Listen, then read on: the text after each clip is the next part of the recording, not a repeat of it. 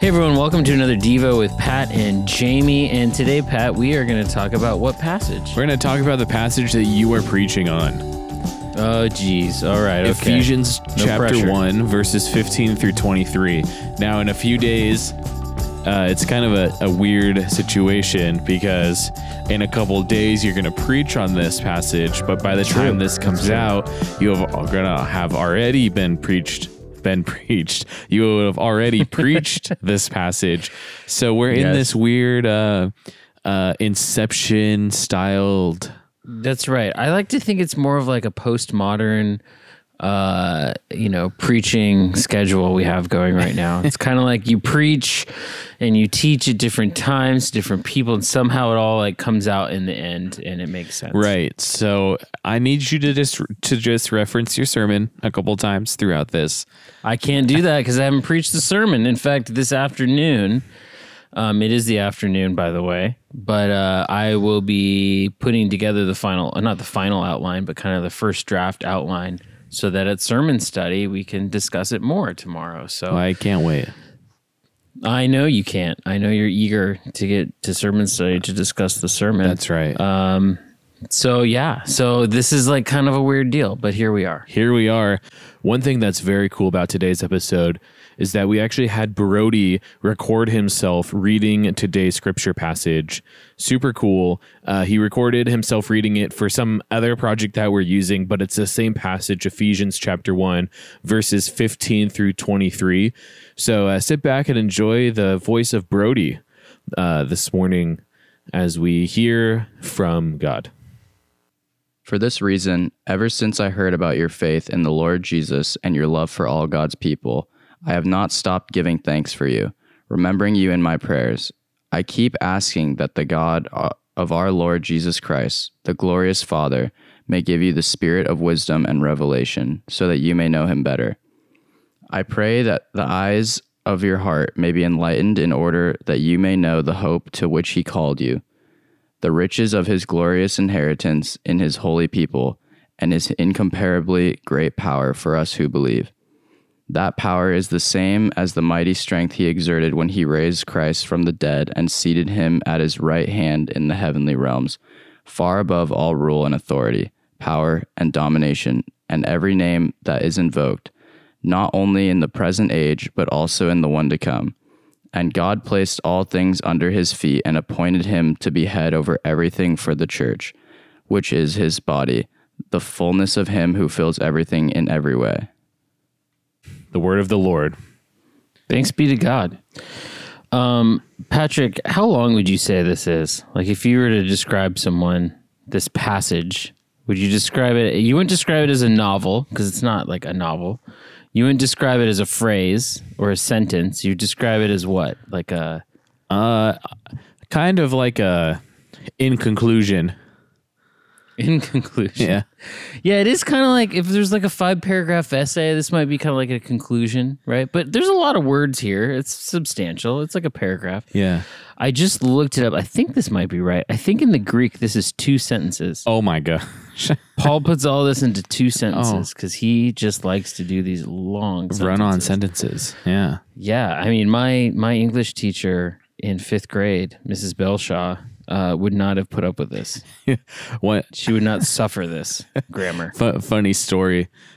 One time, it was like my first year doing student ministry, I think, or second. We were getting ready to go to winter camp, and I sent out the pre-camp email to everyone. And I tried on purpose, as like a joke with my friend, to try to make it as few sentences as possible. I sent out the whole email where if you printed it, it'd probably be 2 pages, and it was like 12 sentences. It was just like huge sentences. It was super funny. Wow. Yeah.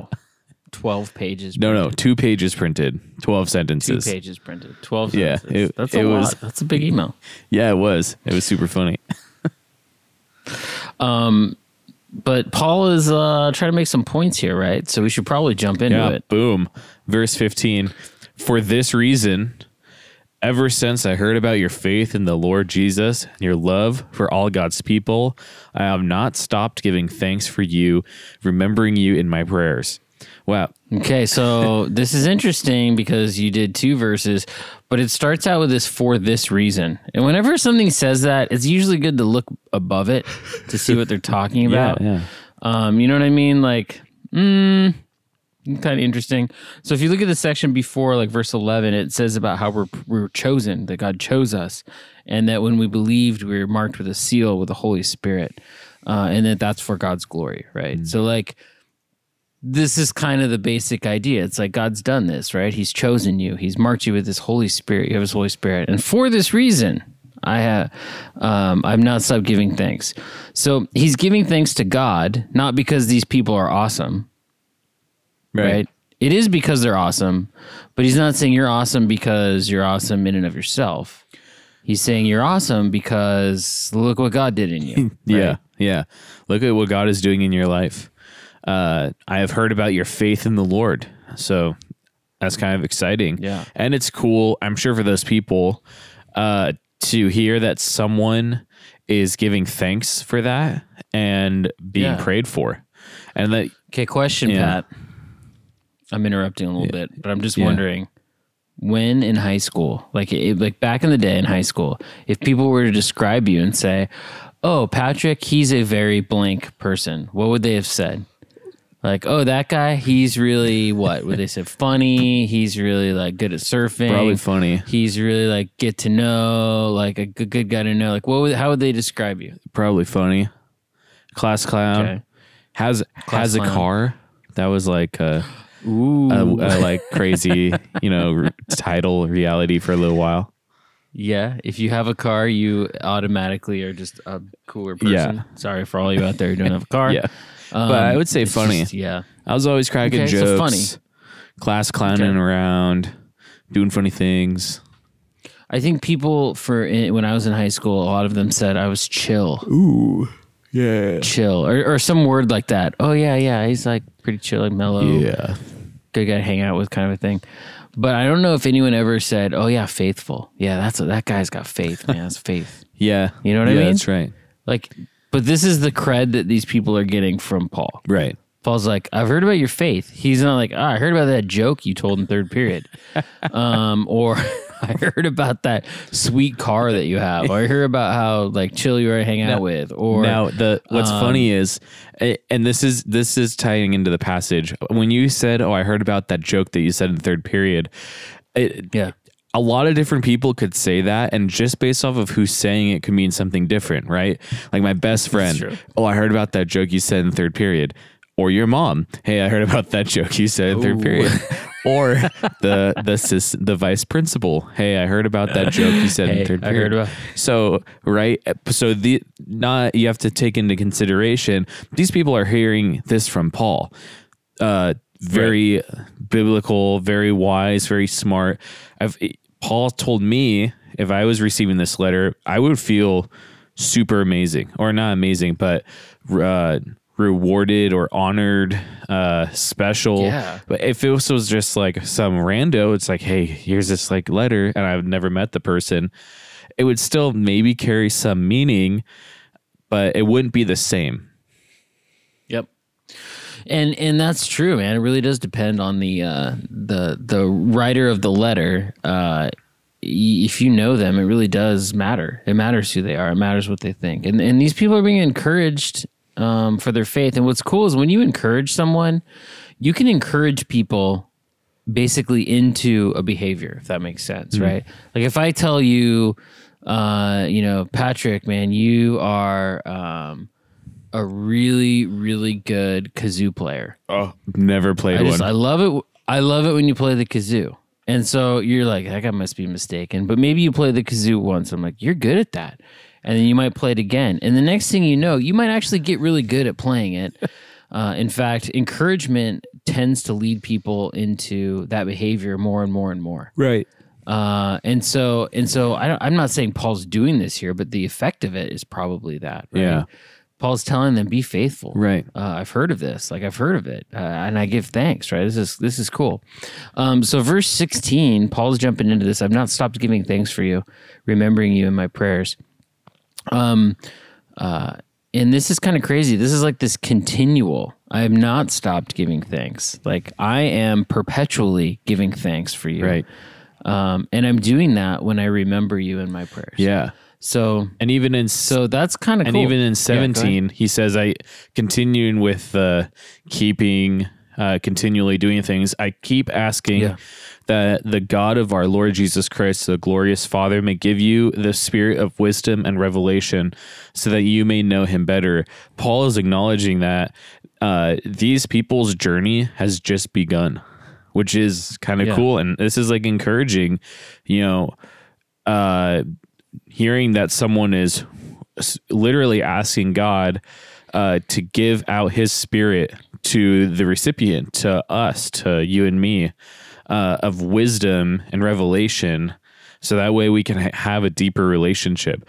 That's like a huge ask. And coming from Paul, on behalf of Paul, a prayer from Paul to God for me, on behalf of me, is really cool. Yeah. For the people that receive this letter. Yeah. It is really cool. It's cool that they, know what's going on.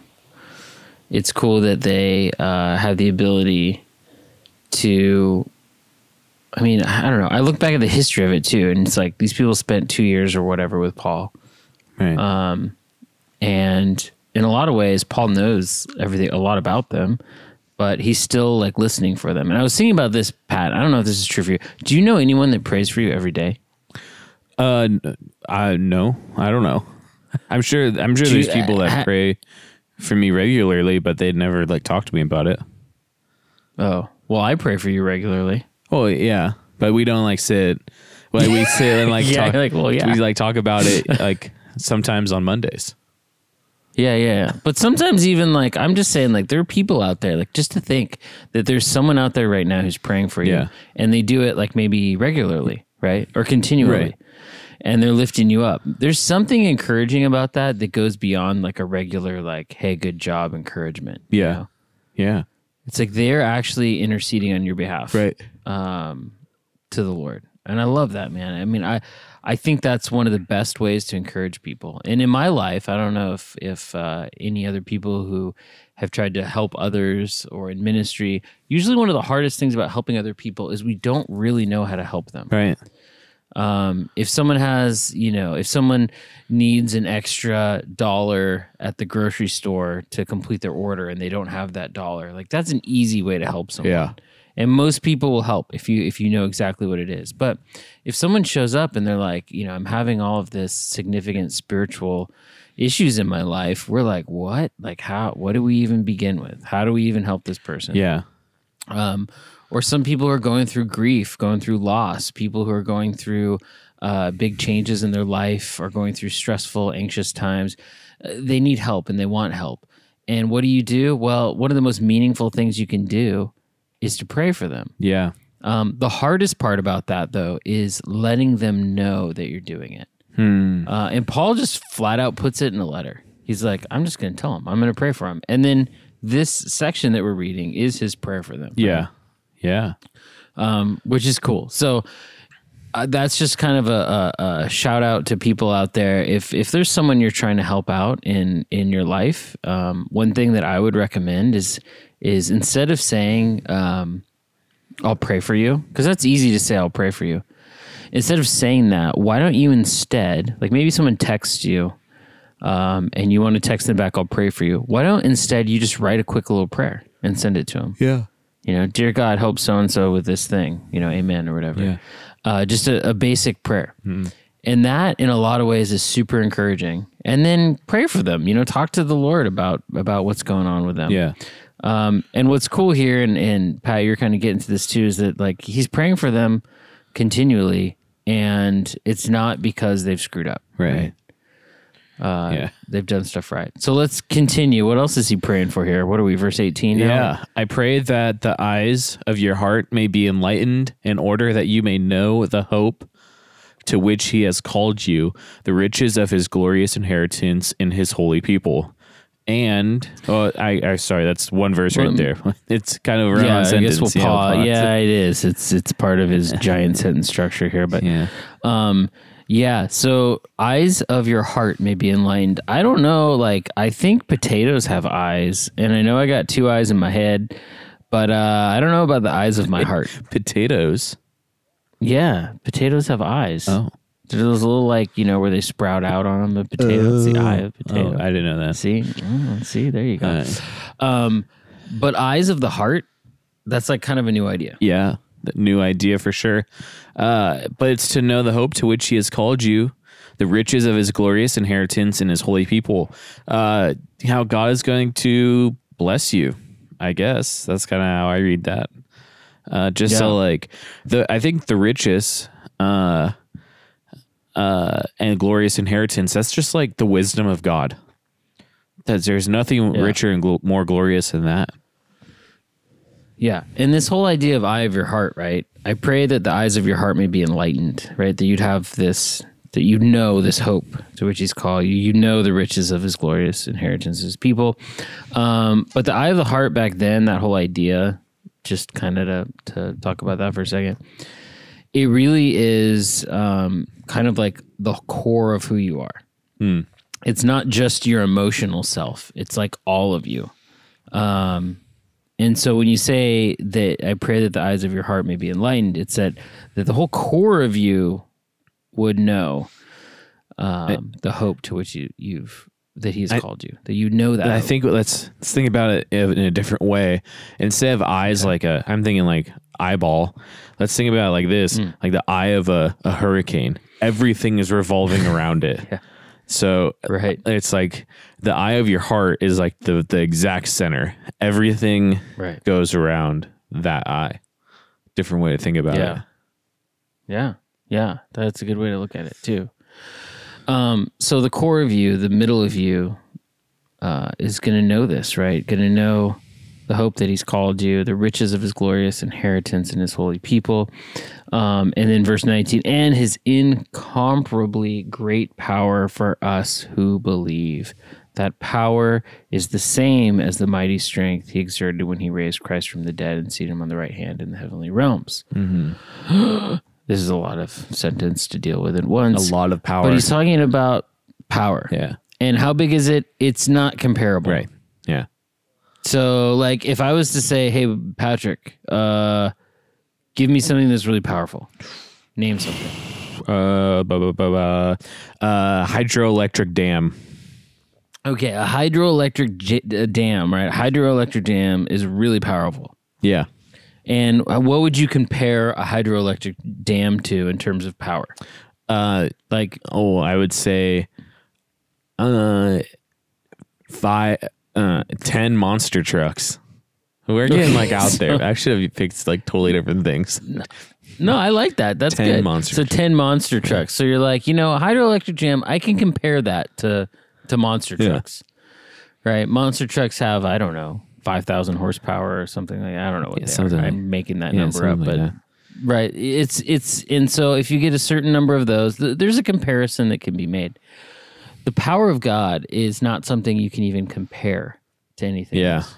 Right. So you couldn't say, well, the power of God is like 10 hydroelectric dams. Not going to work, right? Yeah, that's not going to work. The power of God it's off the charts. Yeah. And then he says, as he's talking about it, right, that power is the same as the mighty strength he exerted when he raised Christ from the dead. Now, I've seen the movie Frankenstein, at least versions of it. Oh. Have you? Never. You never have? So Frankenstein, the main idea of it is this guy's raising a kind of a body from the dead. And he uses, and they always have this old scene where there's all these power contraptions, and he brings him back from the dead with power, right? And so whenever I think of Jesus rising from the dead and the power that was used, I go back to the Frankenstein movies, and there's all these old-timey dials and gauges and levers and cool and and that kind of a thing from that movie genre. Yeah. But what they're saying here is the power to raise someone back from the dead is this incomparably great power. Yeah. And because we can't do it.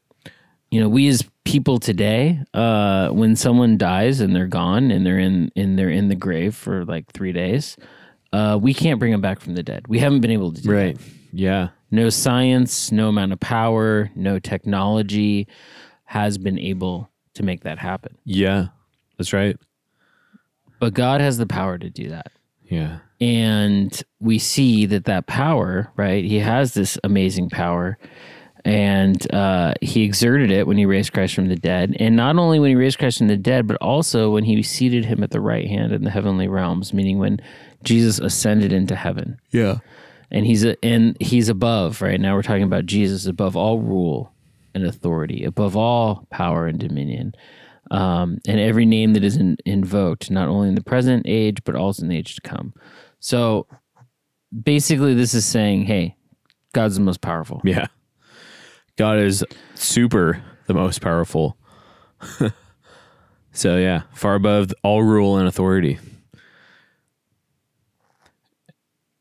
And then it says verse 22, right? That God placed all things under his feet and appointed him to be head over everything for the church, which is his body, the fullness of him who fills everything in every way. Yeah. Yeah. Which is kind of crazy. So here's what's weird about this whole thing is that God has given us this power, and this power is at work in us. And that's a crazy thing to think about, right? Right. Because you're probably thinking, maybe I'm as strong as a horse. Yeah. And if a horse has a horsepower, then a monster truck is going to be 10,000 times that strength. And then a hydroelectric dam is going to be 10 times that 10,000. And next thing you know, the numbers get crazy. Yeah. When you start to compare. And then we realize here that we have the power of Christ. That same power that rose Christ from the dead is with us. Right. Now, that doesn't mean we can just go use it for whatever we want, because we are slaves. That's a word Paul actually uses of God. And Jesus is the head of the church. Jesus is the head of us, meaning Jesus is the one who's going to direct how we should and should not use the power of the Holy Spirit, the power of that Spirit. Yeah. And just to bring monster trucks back in, just real quick, I good. did. Thank you. I really need to talk more about. I brought monster in trucks. Google here, Mr. Google. Oh, praise the Lord, Mr. Google. Monster trucks, 1,500 horsepower, 1,500 horsepower. Oh, that's it. Okay, I overestimated the monster. But trucks. here's the thing: monster trucks are designed to drive for only 32 hours. After 32 hours, they take it all apart and they'll start over. So 32 hours of runtime.